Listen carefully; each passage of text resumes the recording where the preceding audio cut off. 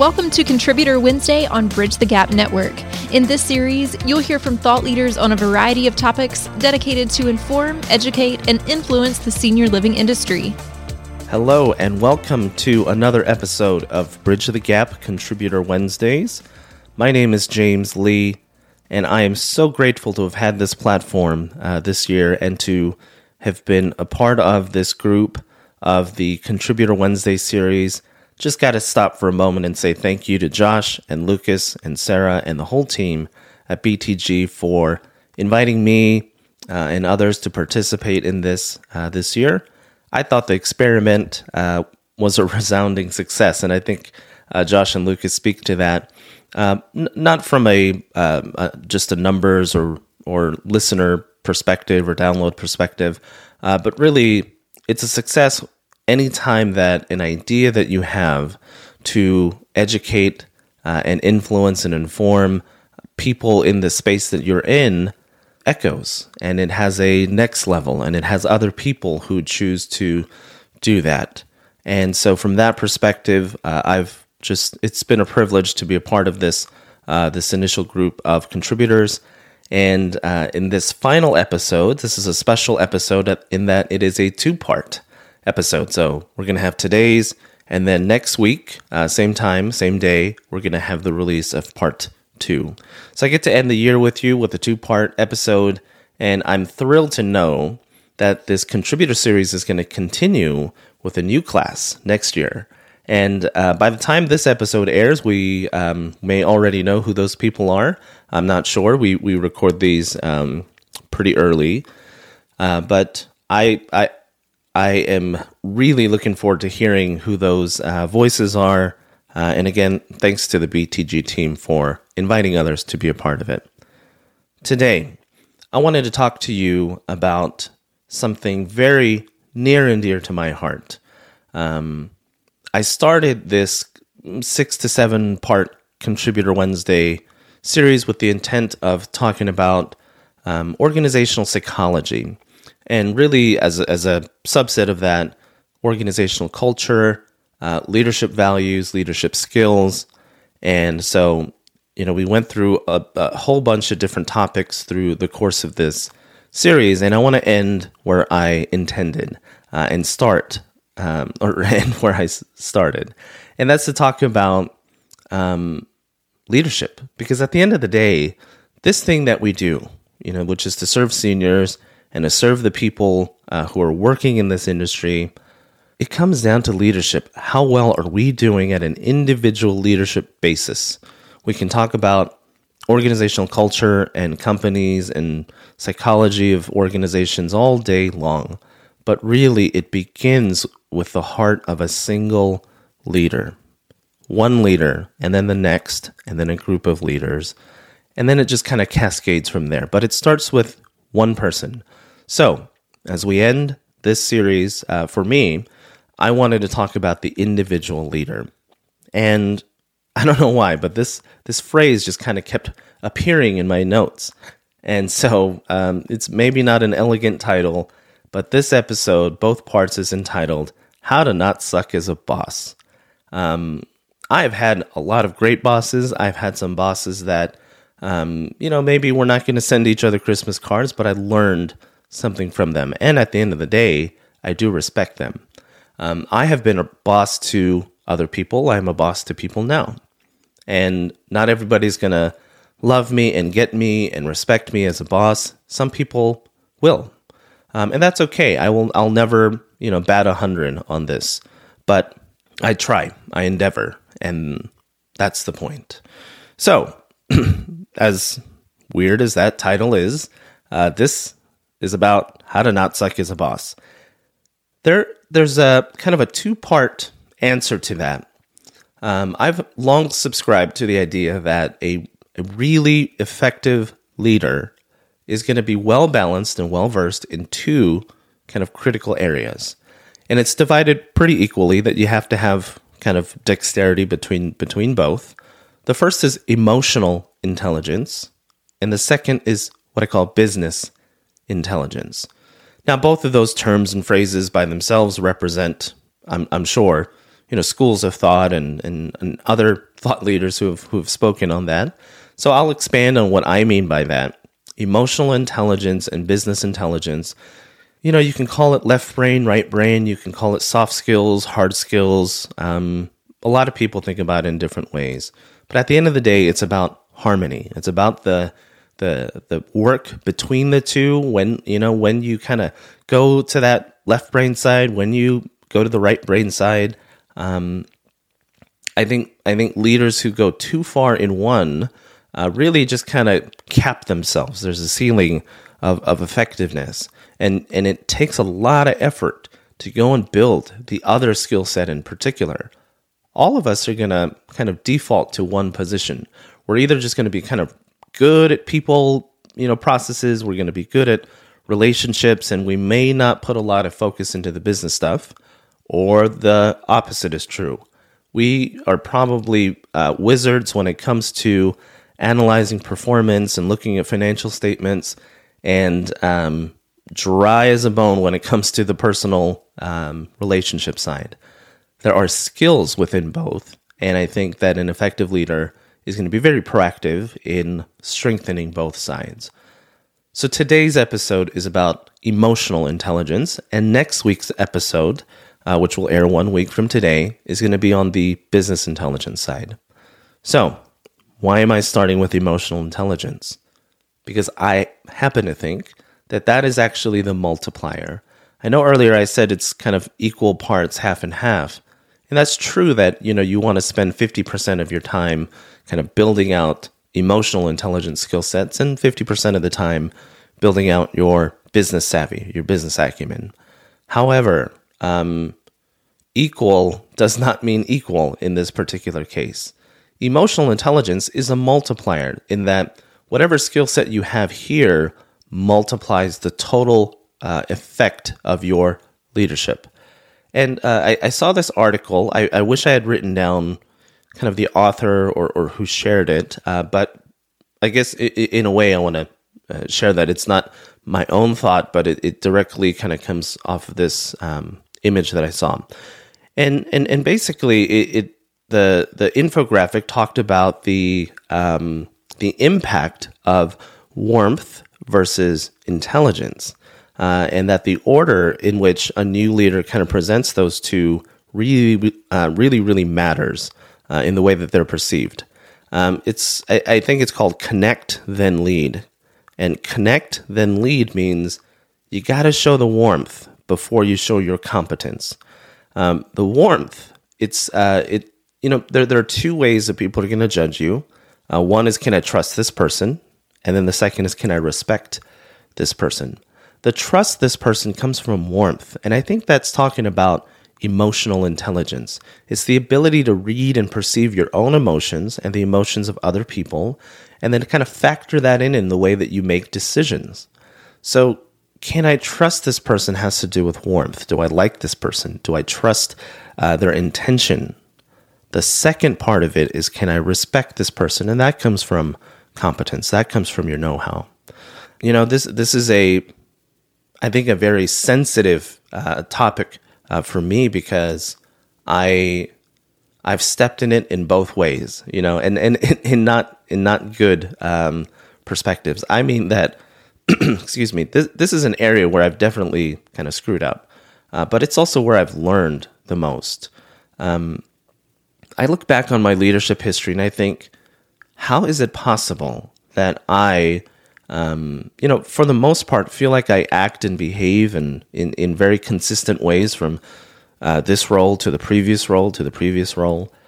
But across all of that, despite my feeling of consistency in actions and behavior, I have been perceived very differently, pretty widely. That reaction is pretty wide. There are some people that just really love me. They reach out to me. They respect me. And then there's other people from the same position, from the same era of time, that feel like, thank God I don't work with him anymore. And which is true? Which is the true me? And I think the answer is, it's not about me. The truth is in the perception that the other person had.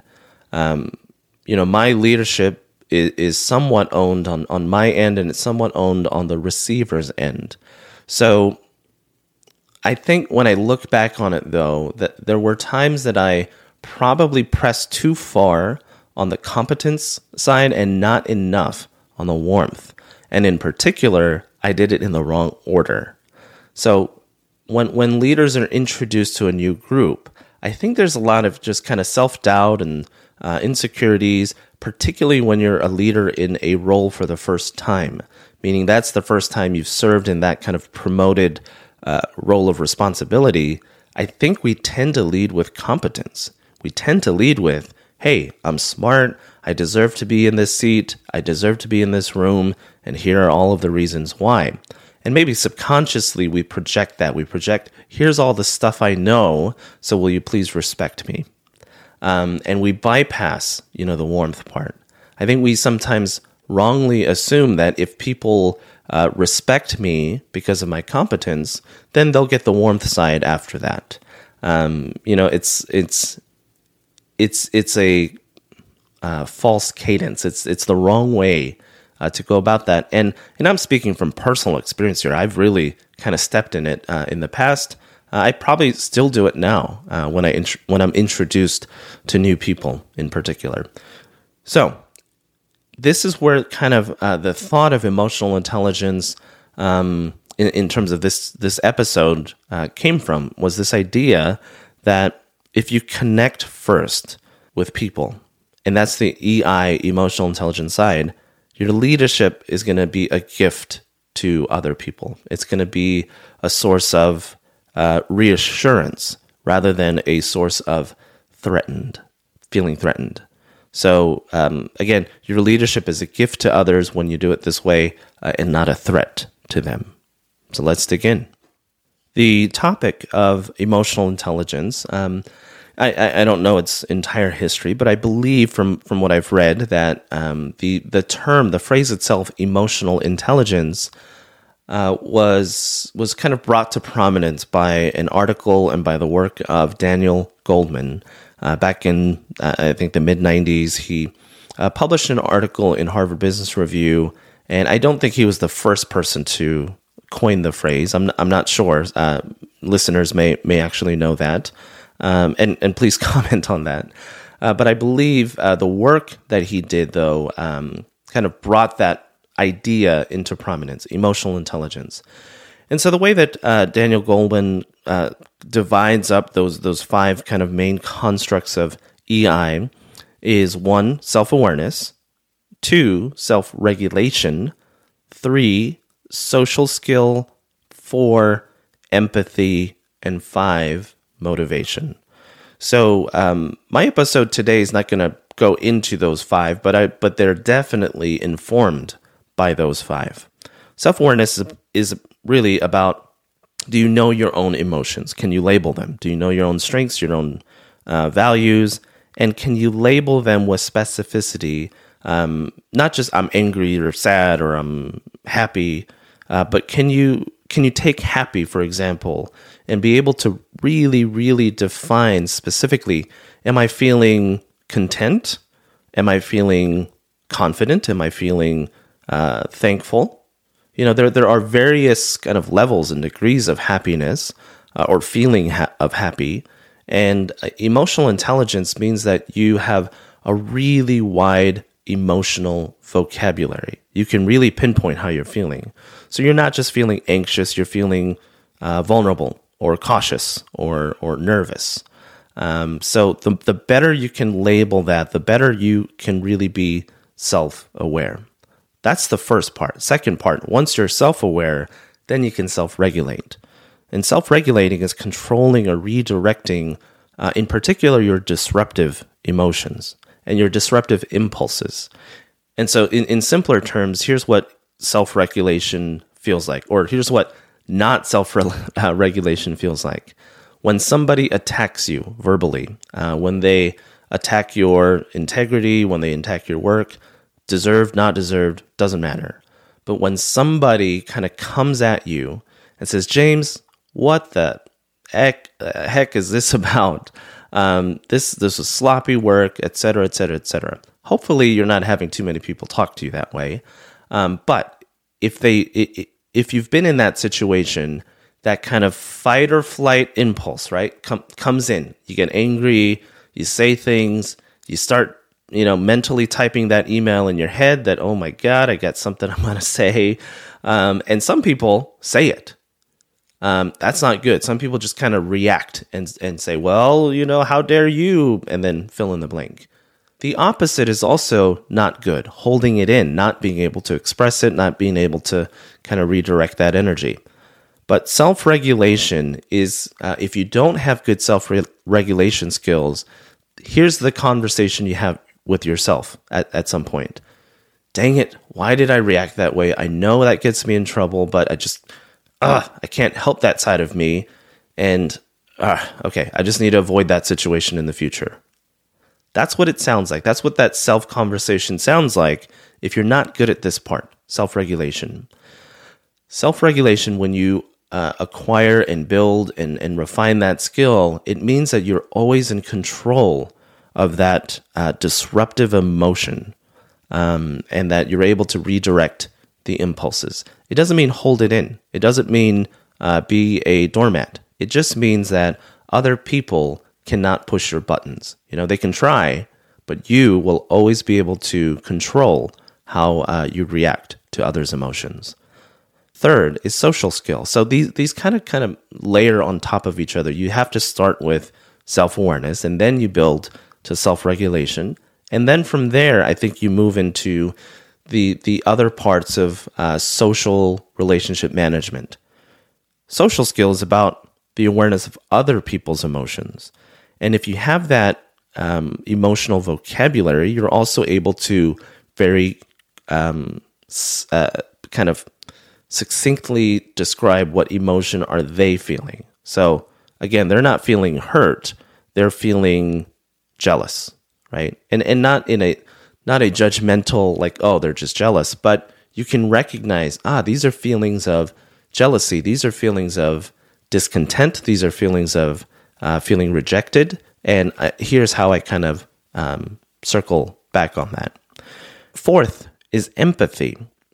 There's probably many podcast episodes about empathy in itself, but this is considering other people's feelings, especially when you're making decisions. So empathy is not just seeing it from the other person's perspective, but it's being able to proactively adopt that perspective. It's being able to kind of think through what emotion will this incur? What's the emotion that's likely to be the response here, and how do I adjust for that even before I speak?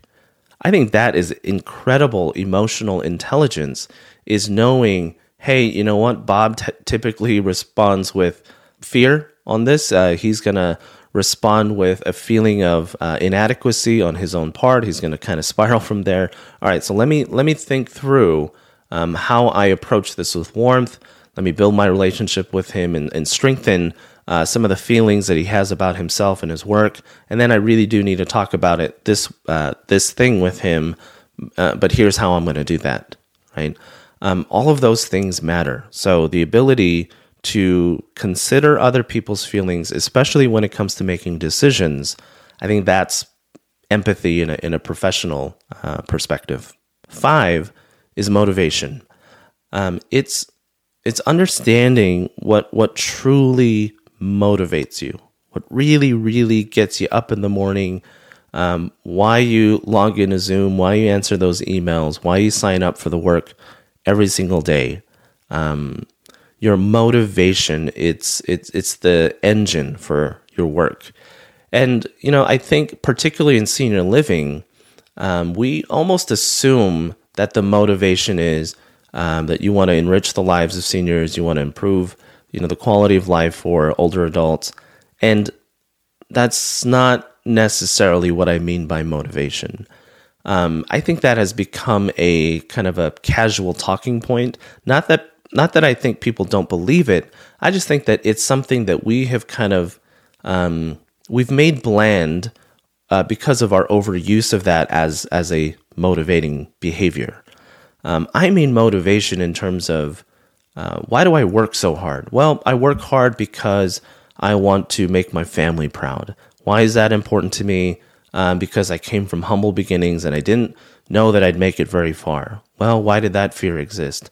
And it's being able to kind of go back and back and back into the very core center layer of that onion and to be able to understand, I'm motivated partly because of, I want to prove to myself that I've risen above my humble beginnings and that I've gotten into a position that I'm able to influence others' self-perception. That is motivation. That's an example of motivation. What is not an example of motivation is I am motivated to do the best work and to produce the best quality work of anyone, and I'm going to work hard to get there. That's okay. That's a good starting point, but you got to dig further. And the shovel that you're going to use is the question, why? I like that. I didn't prepare that statement, but sometimes I just like something that comes out of my mouth, and that's one of them. The shovel that you're going to use to dig deep into yourself is the question, why? Okay, so those are the components of the constructs of emotional intelligence. Now I'm going to zip through some of the things that I think you should be thinking of if you want to not suck as a boss. Okay, number one. I don't know if these are rules or categories, but I like to list things. So here's number one. How to not suck as a boss. Number one, know thyself. Know yourself. Again, that's kind of grounded in some of what I just talked about in terms of the emotional intelligence components of it. Know thyself. It's first, it's foremost, and it's final. It starts here, it goes through here, and it ends here.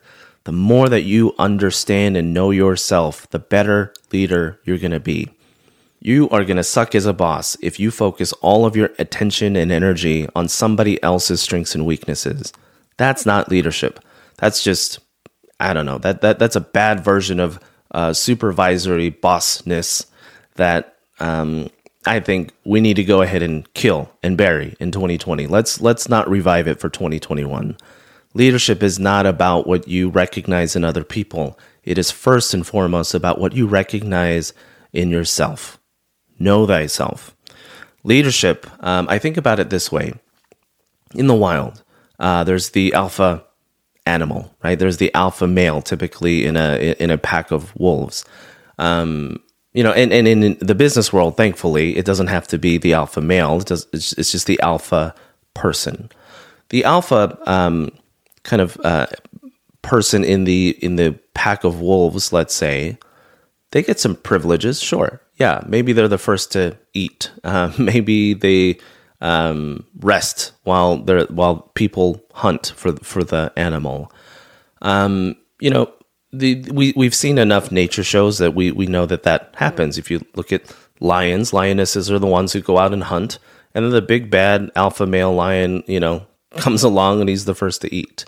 But why does that happen? Why does that privilege get to that leader? Well, if you watch enough nature documentaries, you also know that when there is threat to the group, when there's a threat to the pride of lions, when there's a threat to the pack of wolves, the instinctual response by the pack, by the group, is going to be that alpha male is going to go defend the group, right? And I think that's a really beautiful kind of analogy of leadership. Leadership is not about the privileges. People are willing to give up certain things and give you that privilege. And in human terms, that means privilege of the position, the pay, the corner office, whatever it may be, the esteem. Like, these are things that you're going to be privileged with, and others are going to give up a little bit on their own, right? Just by nature of the way that we have constructs of leadership in our world. Leaders have prominence, leaders have esteem, all of those things. And I'm willing to give up a little bit of that. I'm willing to give up spotlight to myself because you are protecting me when it counts, right? The responsibility of leader is to protect the pack. And I think a lot of people forget that. The strength that you have is not for yourself. It is for other people. So you have to know your strengths. You have to know your weaknesses. You have to work on all of that if you hope to be an effective leader. And in 2020, I think that was really, really brought to the forefront, that great leadership isn't just about here's where we're going, here's how we adjust to it.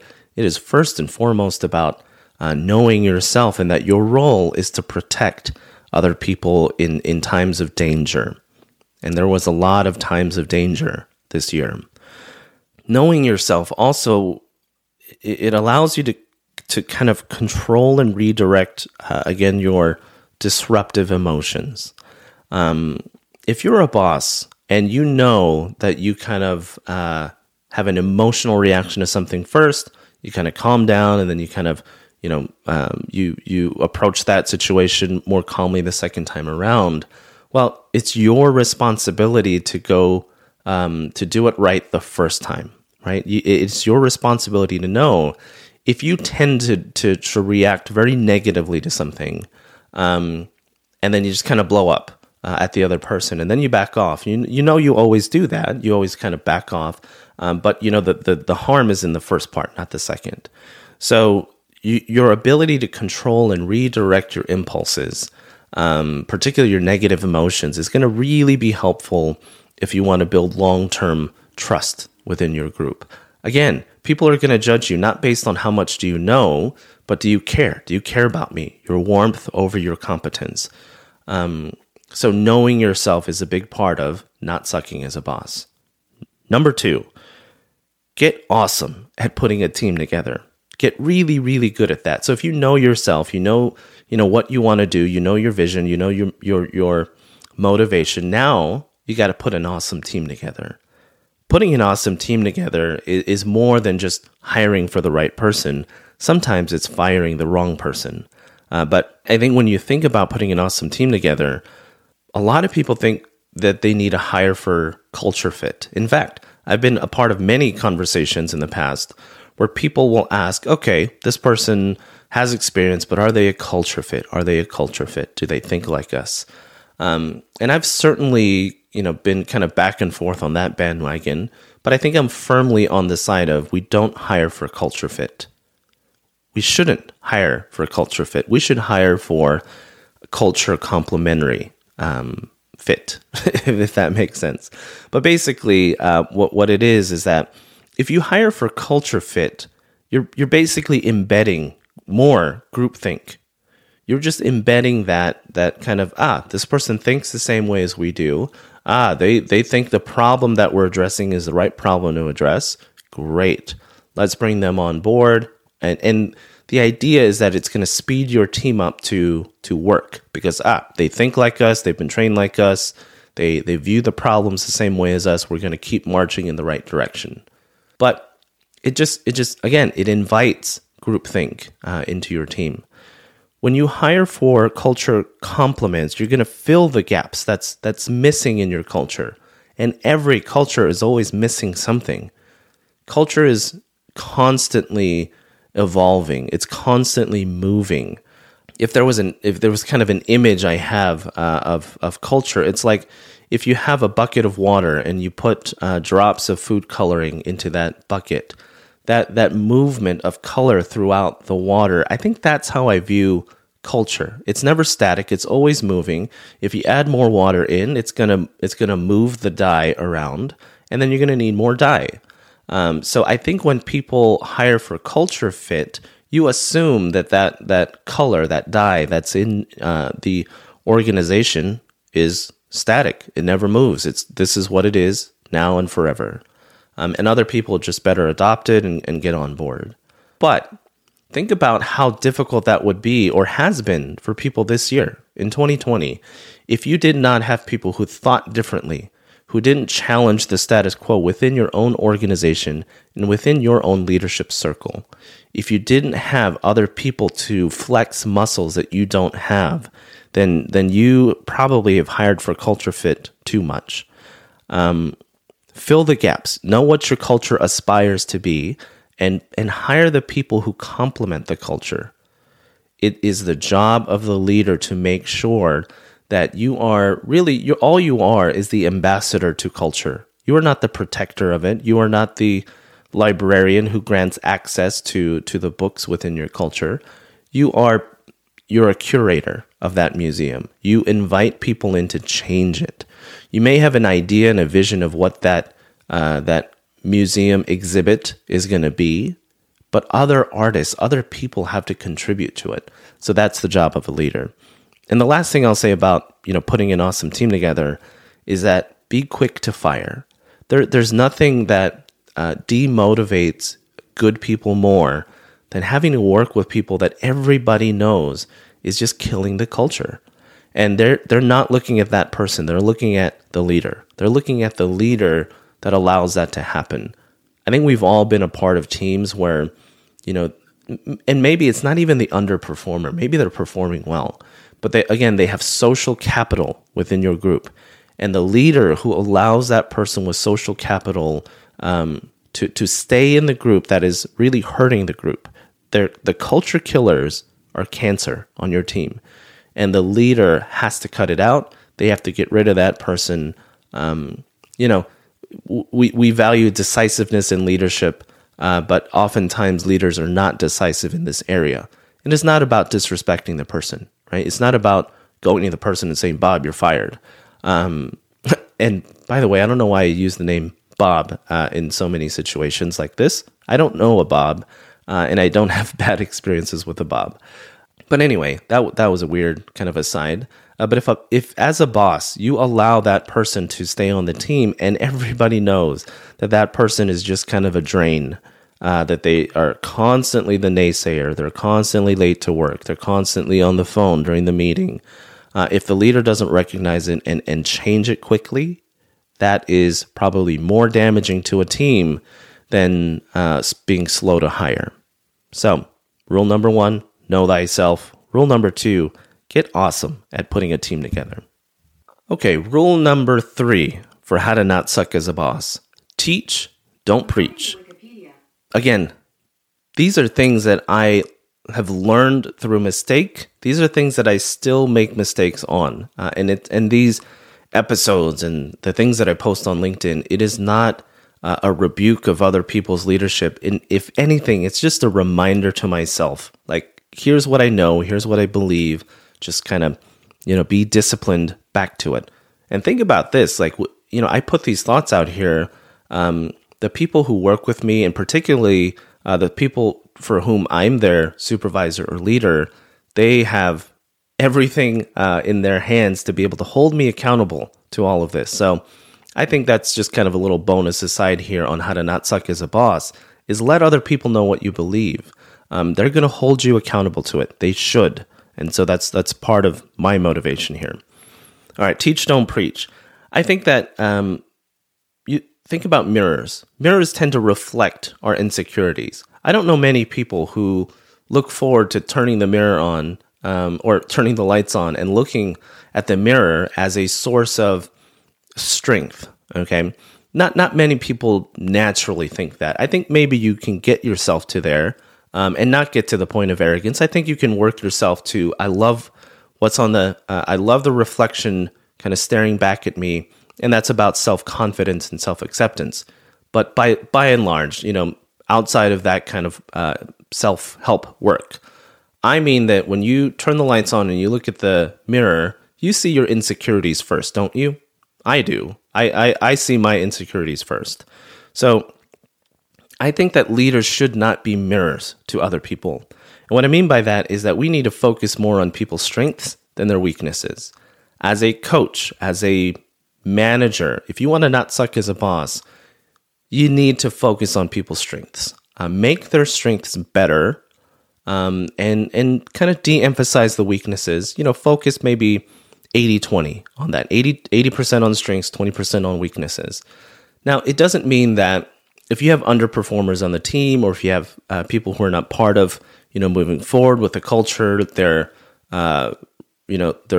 resistant to it. They're, all of those things. I'm not saying the same thing here. I'm not saying focus on 80% of the strength of somebody who's not wanting to be a part of the team, right? So earlier, like 3 minutes ago, I was talking about that leaders have the responsibility of curating their team, and they have to get rid of the people on that team that are not contributing to the culture, right?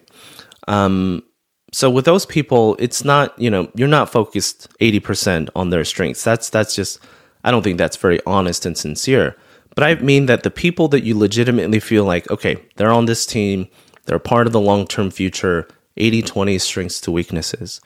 Coaches tend to, or bad coaches tend to focus on weakness. They tend to focus on, hey, last week we talked about you're not doing X, Y, and Z great.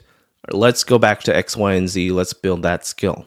Well, maybe ABC instead is what you should be focused on. When you lift people's strengths, and most of the time it's going to overcome their weaknesses. You're not going to get unicorns on the team all the time. You're just not going to get people that are great at every single thing. I mean, who is that person? What you should do is to figure out, hey, Bob, now I'm using Bob in a good context. Bob has really, really great strengths. Here's 80% of him, and here are the strengths that fall into that category. Susan complements his weaknesses because those are her strengths. It sounds simple, it sounds basic, but in practice, we don't do that very often as leaders. So there's my challenge to you. Teach, don't preach. When you're preaching, you're just going to individual people and saying, hey, you're bad at this, you're pretty okay at this, but let's fix the bad. And then you just kind of keep going down the line, and you have that kind of preaching one-on-one visit with people. But I think a really great leader, think about a basketball coach. A basketball coach doesn't need 5 people on the floor that can all shoot 3-pointers, right? So if in practice they went and said, hey, 7'2" center, go work on your 3-pointers. You really suck at 3-pointers. And then they went to every position and was like, hey, your 3-point percentage in the last game was 5%. Come on, let's get that up, right? It sounds ridiculous. You wouldn't have a team of players that all are 90% 3-point shooters. You would have 1 or 2 or 3 on the roster, and then the rest, you're going to complement their strengths to their weaknesses, right? When I talk about it in a sports context, even if you don't follow sports, I think you intuitively get, no, you don't need 5 people on the floor that can all shoot threes. Same thing for a professional team. You don't need a team of people that are all good at all the same things. So when you focus on people's weaknesses, first ask, does it serve their is it to their benefit that they improve this weakness? If it is, great. But if you can fill that weakness by somebody else's strength on the team, that's the way to go, right? I want somebody who's great at 3 points. I want somebody who's great at blocking and defending. I want somebody who's awesome at passing the ball and directing, the offense. These are things that you would do as a coach, but how often do we think that way as leaders in senior living? That's where I'm going with this. Along with that, I think that it is really a non-issue for me. It's not up for debate that leaders have to have the skill set of training and coaching and development. That learning and development is not a department. It is a skill that all leaders should have. So, a lot of leaders may think, I'm just kind of good at this. I've learned it over time. I know what works for me, and this is the type of leader I want to be. BS. You need to open the books. I mean, literally open the books. Go take a class on it. LinkedIn has all these great courses that you can access about adult learning. And I'm not saying you're going to, go off from your path as the COO and carve out a path in learning and development. I just mean that you need to go learn that skill. If you fundamentally kind of understand basic adult learning theory, right? How do adults learn? How do groups learn? What is social learning versus formal learning? If you can understand some basic kind of buckets of how people learn within professional organizations, it will make you a better leader. When you do your one-on-one coaching sessions with your direct reports, if you're just kind of going based on your gut feeling of how to conduct those meetings, but you're not doing a lot of prep, going into that from a learning perspective, you're leaving some coaching on the table. You're leaving some performance on the table if you are not improving your own skill. So, rule number 3, teach, don't preach. Okay, we're going to keep going with this rhyming motif a little bit. Rule number 4, heart before smart. Kind of goes back to the earlier kind of introduction to this episode about warmth before competence. But, here's my version of it, heart before smart. If you show that you care, you're building trust. If it takes you 30 days, if it takes you 90 days, if it takes you a year, whatever it's going to take you, well, I take that back. It shouldn't take you a year to build rapport and trust with somebody. But let's just say, your first 30 days on the job, you need to disproportionately put attention into building relationships and conveying warmth before you flex your competence. This is definitely something that I've messed up in the past, and I think I continue to make this mistake in particular. And if you really think about where that comes from, there are some positive potential motivators to it. Maybe you see urgency in the work and you want to contribute right away to the team, and you feel like they're doing great work. You just want to jump in and be a part of it.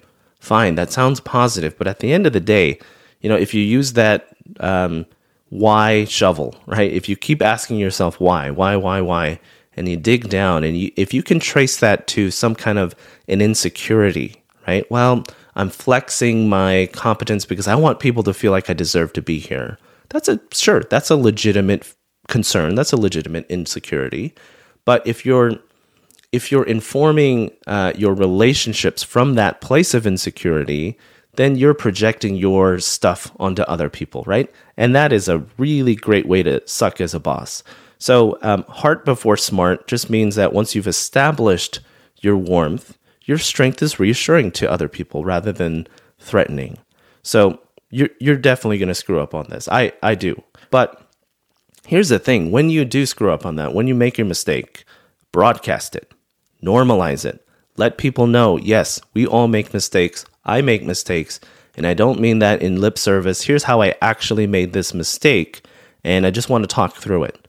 Apologize whenever you can. Apologies do not make you a weak leader. It makes you self-aware, right? And it makes you better at the social regulation within your team.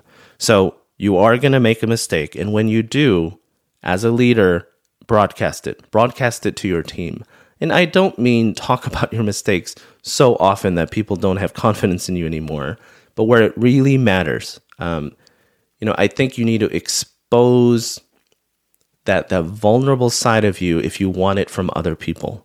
If you expect your direct reports to be vulnerable with you and you never are, think about how crazy that sounds. Like if you were in a personal relationship with somebody and they expected you to tell them your fears, your concerns, and to be vulnerable with them, and they never gave that to you in return, how long does that relationship feel equal, right? In the professional sense, we do that all the time, especially as leaders. We tell our direct reports, be vulnerable. Let's talk about your weaknesses. Let's talk about the things that you need to improve. And we never talk about what we are working to improve with others. So this is part of it, heart before smart, and it kind of relates to teach, don't preach. So if you're doing all of these things together, you're gonna have a much better chance of not sucking as a boss. All right, number 5, there are 6 of these, so we're going to work through it quickly now. I know I'm taking up quite a bit of your morning. All right, number 5, 80-20, the 80-20 rule. I wish I would have written down where this comes from, but there is some kind of a principle here, and I think it starts as an economic principle, and then it kind of has played into these type of phrases. But the 80-20 rule of leadership basically means that you're going to get 80% of productivity from 20% of input. That sounds pretty crazy and outlandish, but this has played out in multiple studies. If you think about like 80-20 rule of products on your in your company, like you're going to get 80% of profits and sales from 20% of your products, right? So you're going to get 80% of productivity from 20% of your team. You're going to get 80% of performance from 20% of somebody's skill sets. Like, I realize these are generalizations, but over time, these things kind of play true. And so where I'm going with this is that as a leader, 80% of your effectiveness is going to come from 20% of your kind of highest skill sets. So let's follow that 80-20 thread into just a couple examples here. Meetings. How many people love meetings? Meetings kind of suck for the most part. And the reason that they suck is because the person putting the meeting together has not really thought through what is the purpose of this. And again, if you're not teaching yourself, if you're not learning the skills of coaching and development, if you're not learning the skills of facilitation, training facilitation, that's what meetings are, right? If you're meeting for an hour with your team, whether in person or Zoom, you're asking for their investment of time and that it is more valuable than what they would be doing otherwise, right? Just that's what we're implying if we're doing a meeting. This is more valuable than what you're going to do on your own. So if that is the case, the leader who's facilitating that has to put a lot of work into it. 80% prep, 20% meeting. That's kind of my thought. That's my rule on that, is that I have a weekly sales training that I do with my team in the organization. We spend about an hour together on Monday afternoons. The 80-20 rule basically means if I'm asking for 1 hour from our sales directors, roughly I'm going to put about 4 hours worth of prep into that. And I don't mean just in one sitting. Like I'm sitting for 4-hour blocks and preparing for the sales training, but incrementally over the previous week, I'm going to chunk time together to really think about what value am I going to give to the sales directors in that hour. And typically it's going to take me about a 4-to-1 ratio of prep going into it. So maybe that's, pulling the right statistic. Maybe that's having a conversation with somebody ahead of the meeting to say, hey, this was something that you experienced that I think is relevant to other people. Would you mind talking about it? And here, let's kind of discuss it before we get on the call. All of those little things put together roughly amounts to about 4 hours of prep to 1 hour of meeting. So, leader, think about it this way. If you can't invest the 4 hours to prep for the meeting, don't do the meeting. Don't do the meeting because the opportunity cost is the people that you're asking to be a part of the meeting could be doing something really productive with that time. So if you're going to ask for that hour, put your prep into it. Another 80-20 kind of rule here, coming from the sales world, 80% listening, 20% reflective speaking. I think sometimes people think about that rule, and sometimes it's 70-30, sometimes it's 80-20, but the basic principle here is that you listen more than you speak. I think sometimes leaders hear this wrong. 80%, let me let others talk, and then in my 20%, I'll get to speak. When I say 20% reflective speaking, I mean that you have actively taken the input from other people and that your speaking is going to reflect that. So if you're just waiting your turn to speak to be impactful, that's not, that's not sucking as a boss. That's the opposite actually. Because others will, people are smart. They kind of get like, okay, James isn't really listening. He's doing the 80-20 thing. He's letting us talk for 40 minutes, but we know his agenda is going to come in the last 20 minutes, right?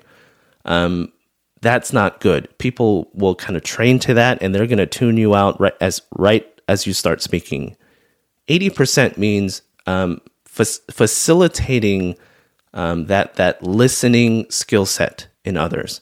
And one of the things I've done in the past to facilitate that is I used to have a rule as an executive director that if you come to a meeting, you leave your phones and your laptops.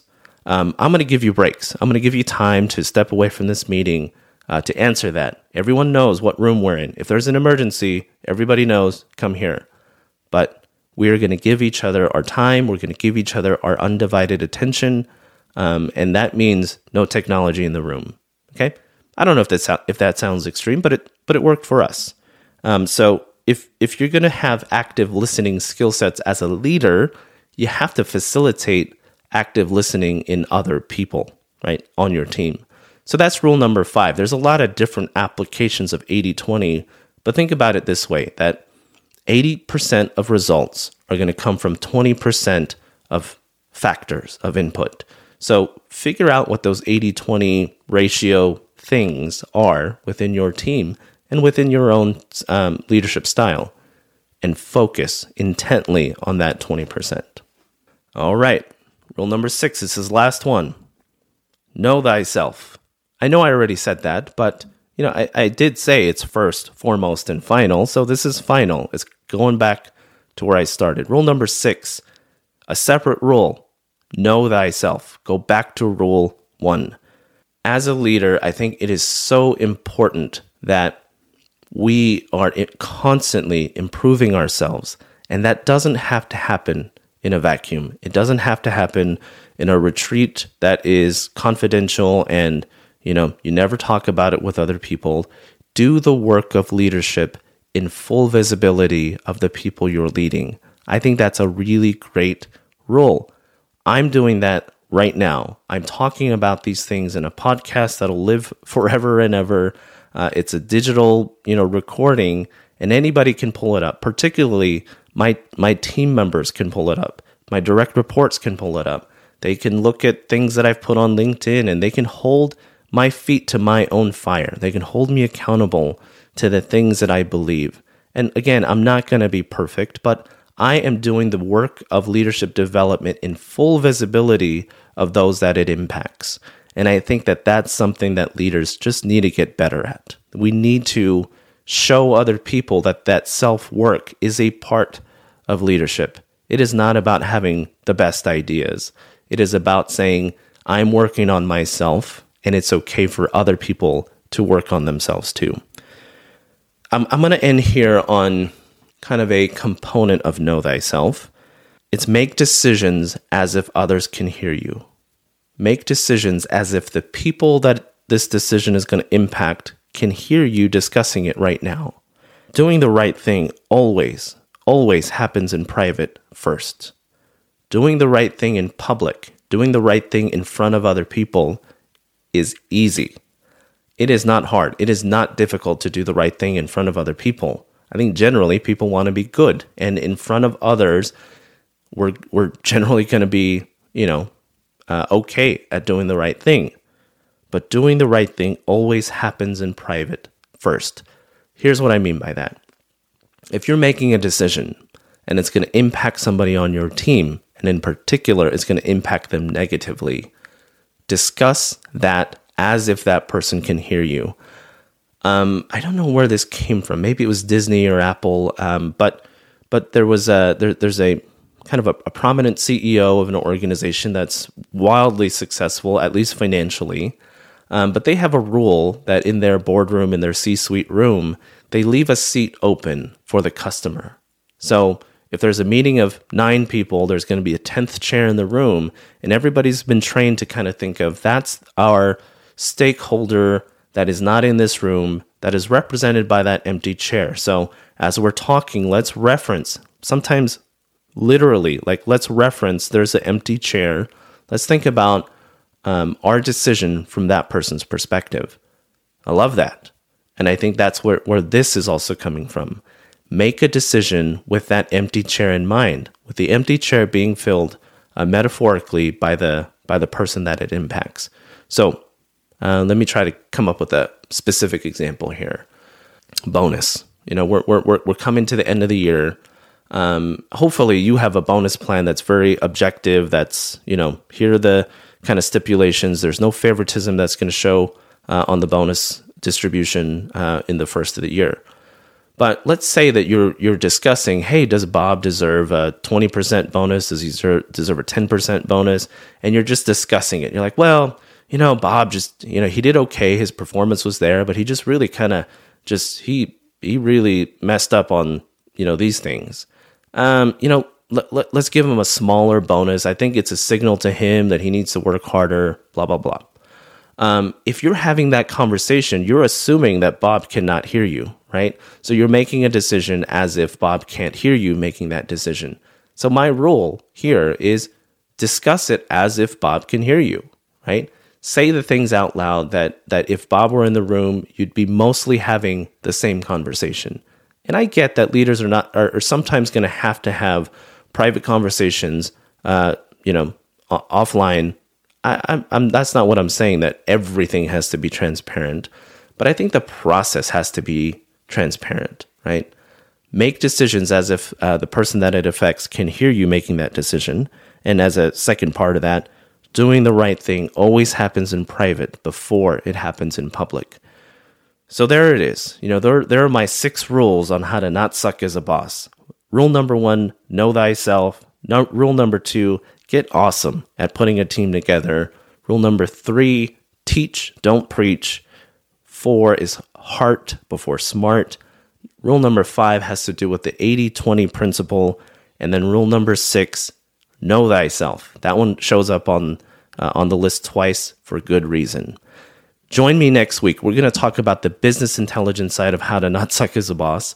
And I'm going to share with you a little bit of my vision of senior living. So we've talked through all of the soft stuff, all of the skills that I think, again, are multipliers. These are the things that multiply what I'm going to talk about next week on the business intelligence side.